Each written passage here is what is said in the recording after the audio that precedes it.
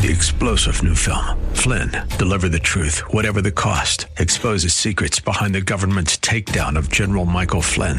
Flynn knew what the intel world had been up to. He ordered the first audit of the use of contractors. This set off alarm bells. He told the truth. He was the most dangerous person for Donald Trump to hire. They had to get rid of Flynn. Flynn, deliver the truth, whatever the cost. Available now. Watch it today. Go to salemnow.com. salemnow.com.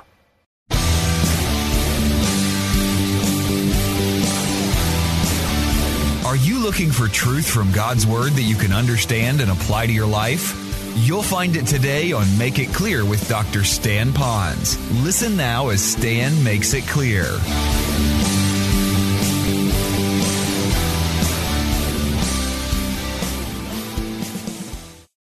It says, she, the virtuous woman, looks for wool and flax, works with her hands and delights. In other words, there is this idea of doing it willingly. It's not begrudgingly, all right? It's kind of like the attitude instead of just doing it out of duty.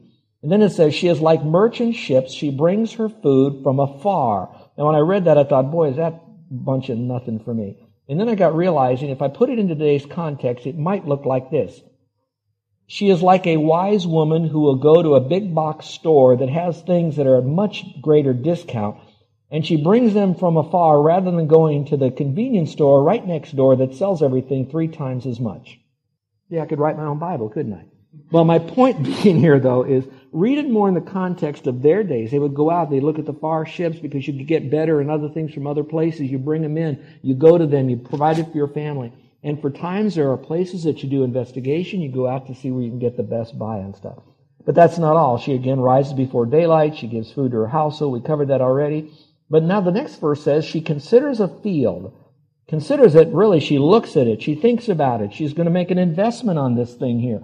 So as she's considering this field, it's to be a fruitful field. It's going to accomplish the goals that she wants out of that field. So she's not just buying property to have property, so she says she's wealthy and she owns property. She buys it. And then it says, and from her earnings she plants a vineyard, I'm assuming now, in that field that she bought. So in a very veiled way, but a very real veiled way, she's an investment woman. She invests her money. So is investing money right or wrong? It is wise when it's done with the proper biblical governance, the proper model, the proper counseling, and being careful while you do that, because remember, she carefully considers what she's doing while she's doing this thing, rather than doing it impulsively to get rich. And she's getting this to plant a vineyard. Then it talks again about she girds herself, she's strong, she takes all of this together, what she's doing, what she's making. But go down to verse 20.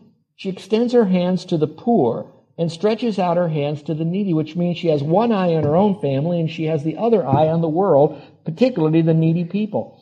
And later on in verse 24, it talks about she supplies belts to the tradesmen. I believe that was to be another ethnic group of workers. So she went way beyond her own class of people, and she went to another class of people. So she provided for her own, she provided for those that are near her, and then she provided for those of another ethnicity, a tradesman group that might be out there. Let's go back to the passage again. She says she's not afraid of the snow. Why is she not afraid of the snow? Because she already knew it was going to snow, so she already prepared, got her money, saved her money, managed her money, spent her money, so that all her household are clothed with scarlet. Not just clothed, they could have stopped there, but it said with scarlet. So they had, quote unquote, VW designer clothes.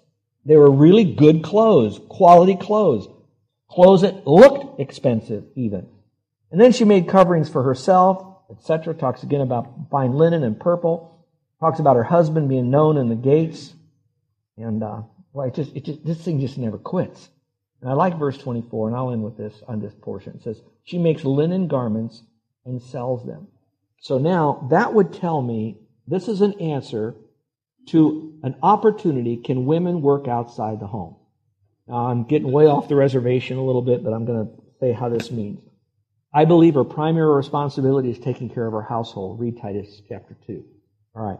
At the same time, while she takes care of her household first, those who are connected to her household, now she has the opportunity to do something else, not just in addition to or to get rich, but as also an extension of her giftedness, her abilities, personalities, gifting perhaps, all that.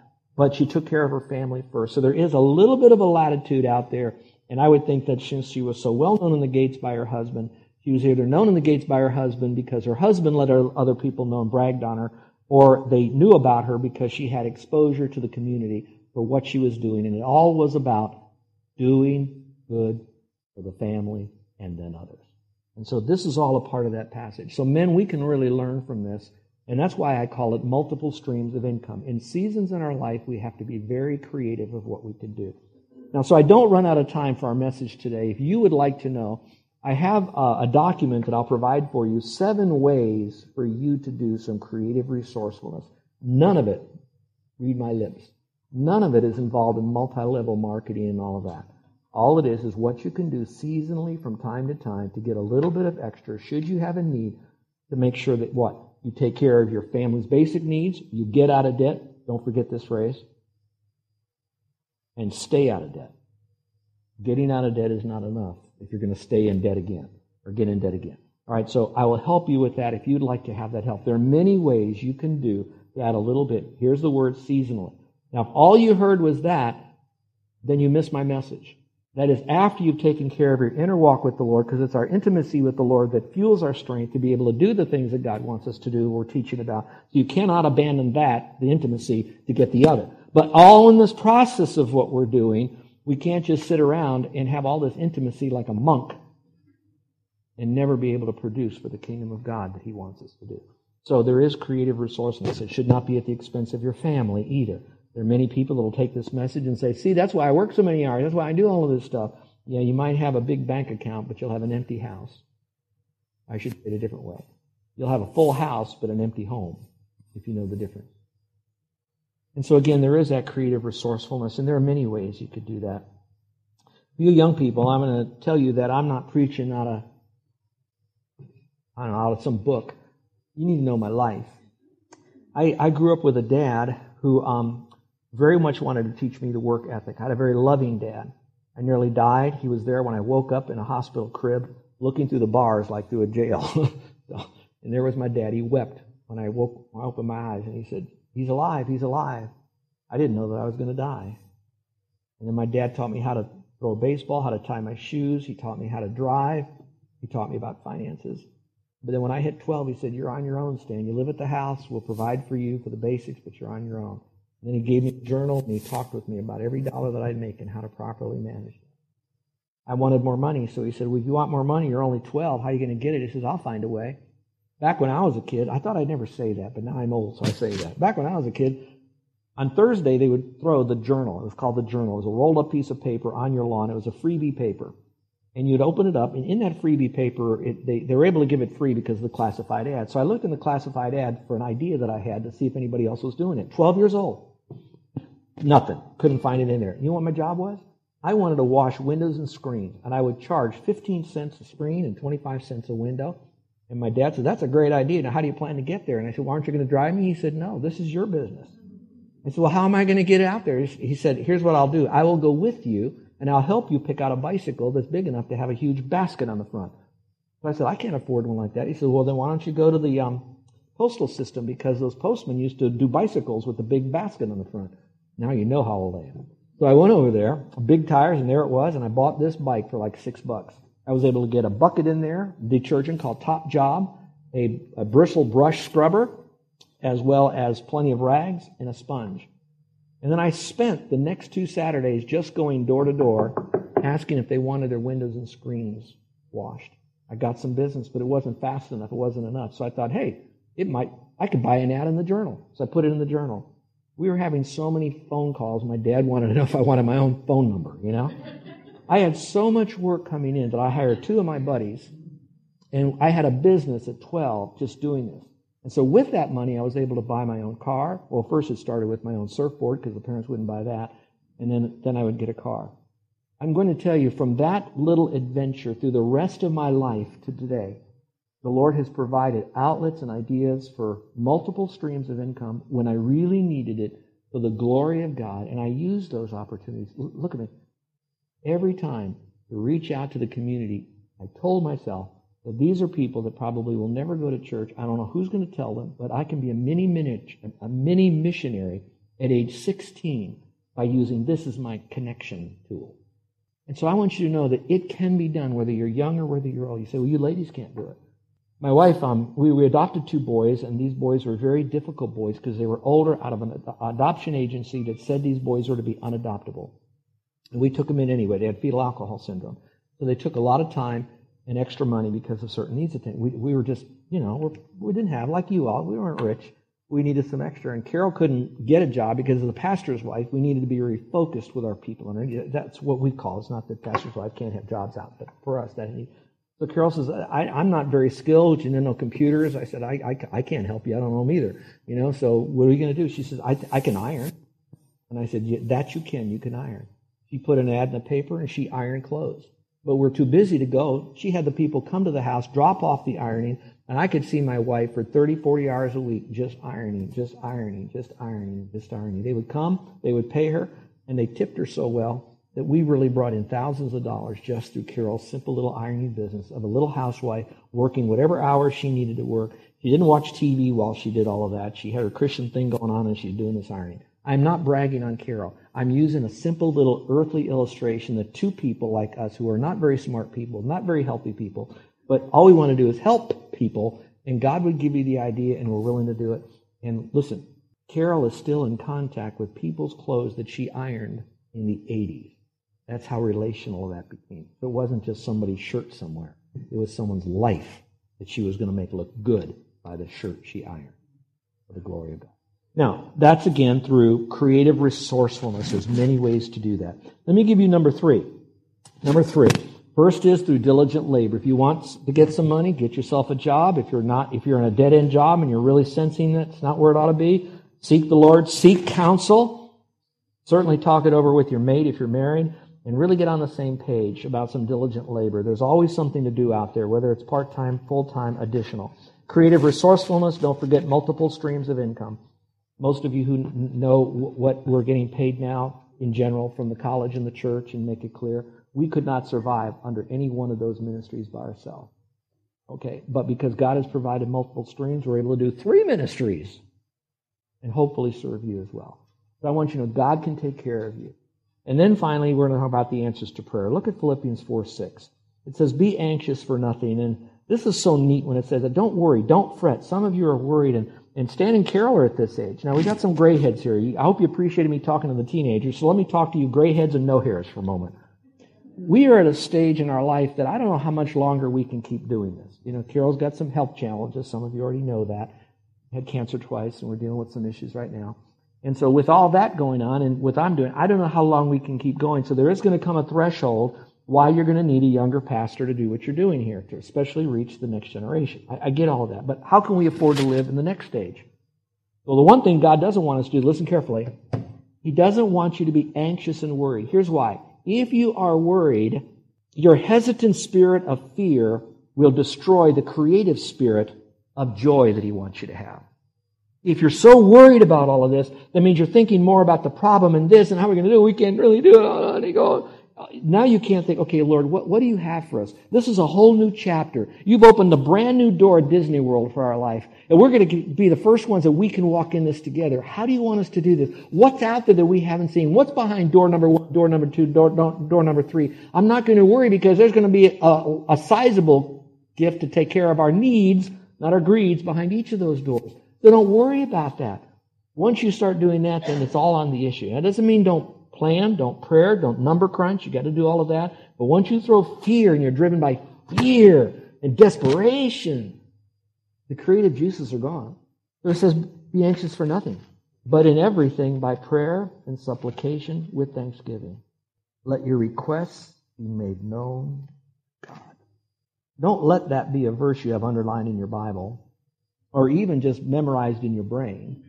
Let that verse be one that when you go to your bank account or your budget software and you're thinking about your future as you see the calendar and what you're looking like from Social Security, you take those, you lay it out in front of you, but between you and that, put this verse and own it and watch God work. We moved to San Antonio in 1980. 2 kids, 2 cats, and we moved our family in a U-Haul truck. So we had 4 of us and 2 cats. in the front of an unair-conditioned U-Haul truck in July from the beautiful mountains of North Carolina to the sweatbox of San Antonio, Texas. When we got there, our car died. We had nothing. So I was around the wrong crowd, and the wrong crowd didn't teach me how to steal a car, but the crowd told me that, hey, why don't you just buy this car on time? And so at that time, I overextended myself, got us into horrible debt. I had a nice car. It was a Cougar, Mercury Cougar and all that. Wasn't an SUV. I was stupid. I was wrong crowd, you know. And as I went out there, I bought that, and I had it for about a year. And I decided to teach on the whole aspect of getting out of debt. And I thought, how can I do that when I'm in debt? So I was in my office, and I prepared this message, and I came home, and you have to understand, we have a different relationship than a lot of you. I went home, and I said, Carol, guess what? I'm selling the car tomorrow. I have no idea we're going to have another car because God told us we need to get out of debt. And she looked at me, and she said, are you sure the Lord is? I said, yep. Now, you know that you're going to have to walk. And I said, yep. You know that I'm going to have to walk? Yep. You know our 2 boys are going to have to walk? Yep. You know that we have no car to even do groceries, don't you? And I said, yeah, that does present a problem. So I said, let's just watch the Lord work. So now we sold the car on Monday. On Monday. I go to a Wednesday night prayer meeting, and I announce before the people, like I'm here with you. And I wasn't the leader. I was just in the crowd as we weren't pastoring then. And they said, any more prayer requests? And nobody was saying anything. So I said, I have a prayer request, but mine is different. I'm not going to give it to you as an unspoken because I think you should speak your prayer requests. If you're going to say it, don't say unspoken. Give it to the people you can, let it go. I said, but I will tell you this, that Carol and I are praying for something. I'm telling you now because I believe somehow God's going to answer that need. And I want you to know that we prayed for it without ever hinting to anybody or telling anybody that we had this need. And I said, I just want to show to you the faithfulness of God. And I want to show to myself the faithfulness. So that was on a Wednesday. Now we go through that weekend. On Monday, I'm sitting in my office, and I get a phone call, and this guy said, I was sitting in church on Sunday, and the Lord prompted me and thought, you don't have a car. I have an extra car. Why don't I just give the Ponzas a car? Would you like to have my car? I said, absolutely. Yes, I'll be right over. So I had someone pick me up, drive me over. He owned a business furniture store behind the showroom in the warehouse. He said, go on the back, I'll show you the car. I'm so excited, I can't wait. I said, what is it? He says, it's some Mercury Montclair or something. I said, really? Okay, I don't know much about them. I went back there. Carol's laughing because she remembers. I saw that car. I was praising God. I looked at the car. It wasn't quite as good as I thought. When I got to the car, the front headlight, one of them was like winking at you. It was all smashed in. I had to get in from the passenger door, climb over the console, get into the bucket seat, and it was off the track, and it was dented because the door was smashed in. And this guy says, here's the car. Praise God. And again, I'm so stupid. I said, praise the Lord. This is the car. This is great. So I drive home, and as I drive into our little parking area, I'm honking the horn because I want Carol to come out to see answer to prayer.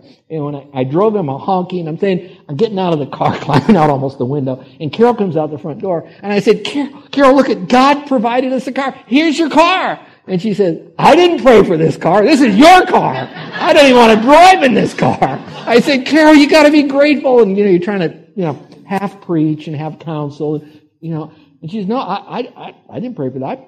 I prayed for a car that is healed, kind of a thing. So that's his car. All right, that was on a Monday, all right? By that following Thursday, I don't know what to do with this car. She won't go in it. She definitely won't drive it. And I got this thing going here. And I thought, now what's going on? I got another phone call. This was from Florida. We were in San Antonio, remember. This was in Florida, Hollywood Beach, Florida. Got a call. It says, my company just promoted me, gave me a company car, and we have this Chevrolet. It's 2 years old. Would you like to have our car? We don't need our car.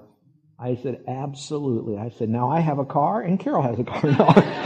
I said, no, but I have no way to get there. Remember, we're living totally by faith. Our whole life has been that way.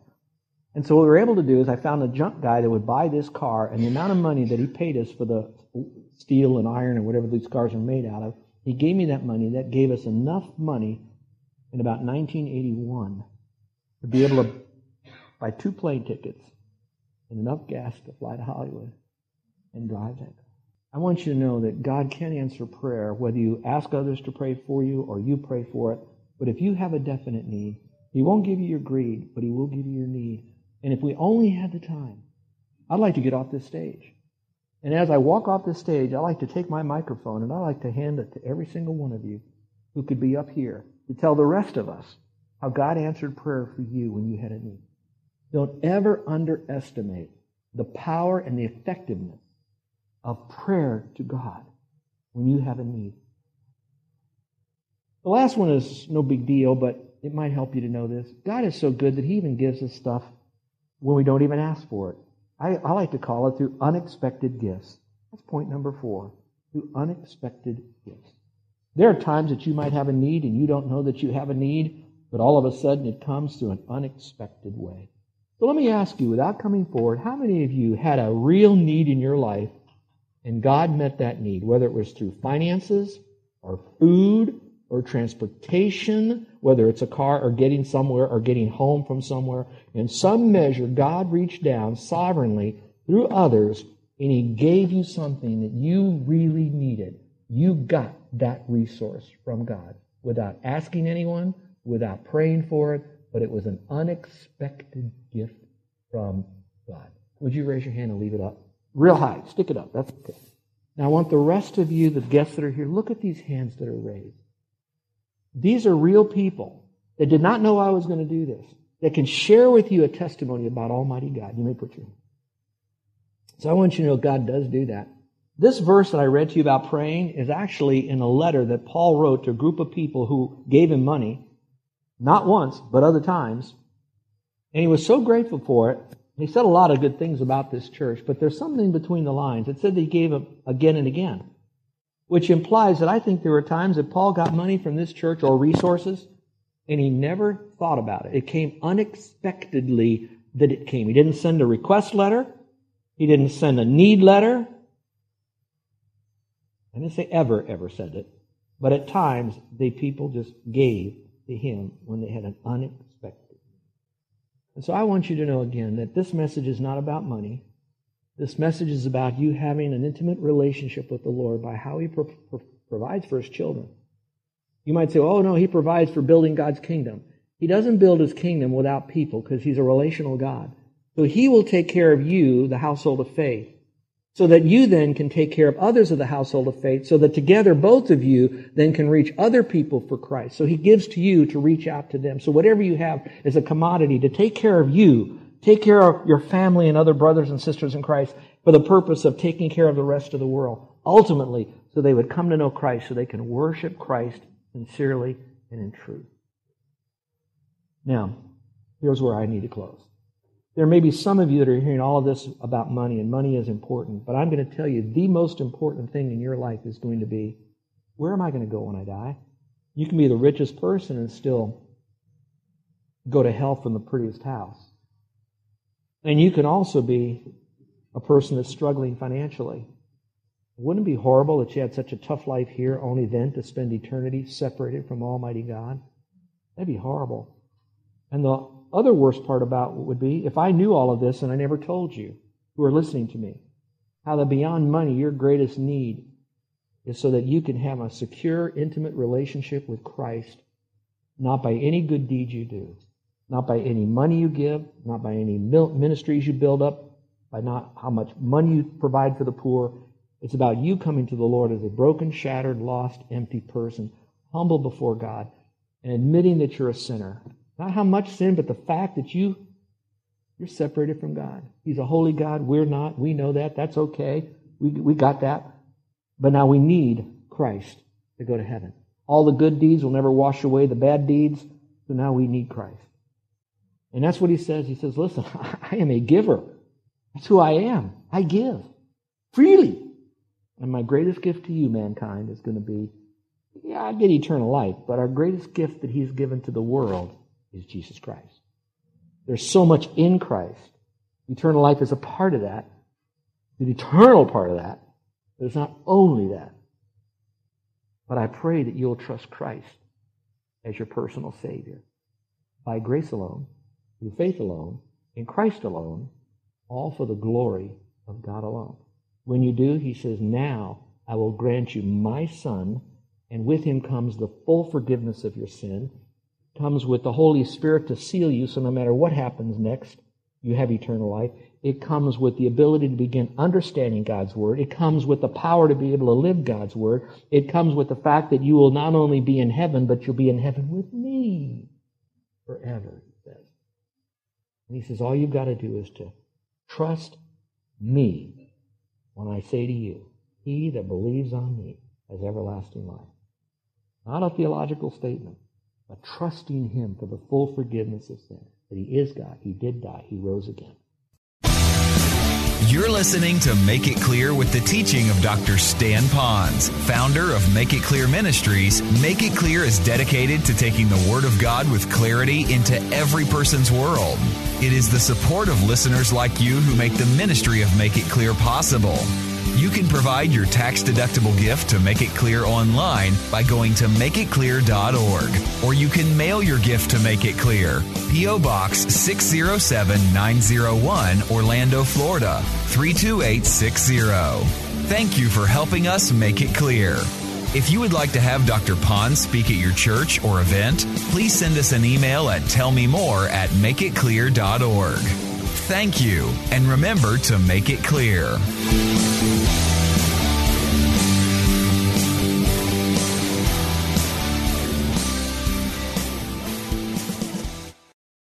Three-star General Michael J. Flynn, head of the Pentagon Intelligence Agency, knew all the government's dirty secrets. He was one of the most respected generals in the military. Flynn knew what the intel world had been up to. He understood its funding. He ordered the first audit of the use of contractors. This set off alarm bells. The explosive new documentary, Flynn, Deliver the Truth, Whatever the Cost, uncovers the facts behind this scandal. Flynn told the truth. He was the most dangerous person for Donald Trump to hire. I find out the worst enemy that I'm going to face in my life is right here in America. They took my assessment and they wanted me to change it. And I was like, I'm not changing it. They had to get rid of Flynn. With in-depth interviews, archival footage, and never-before-seen personal records of the man behind the headlines. I just felt like I was drowning. Flynn, Deliver the Truth, Whatever the Cost. Available now. Watch it today. Go to salemnow.com. salemnow.com.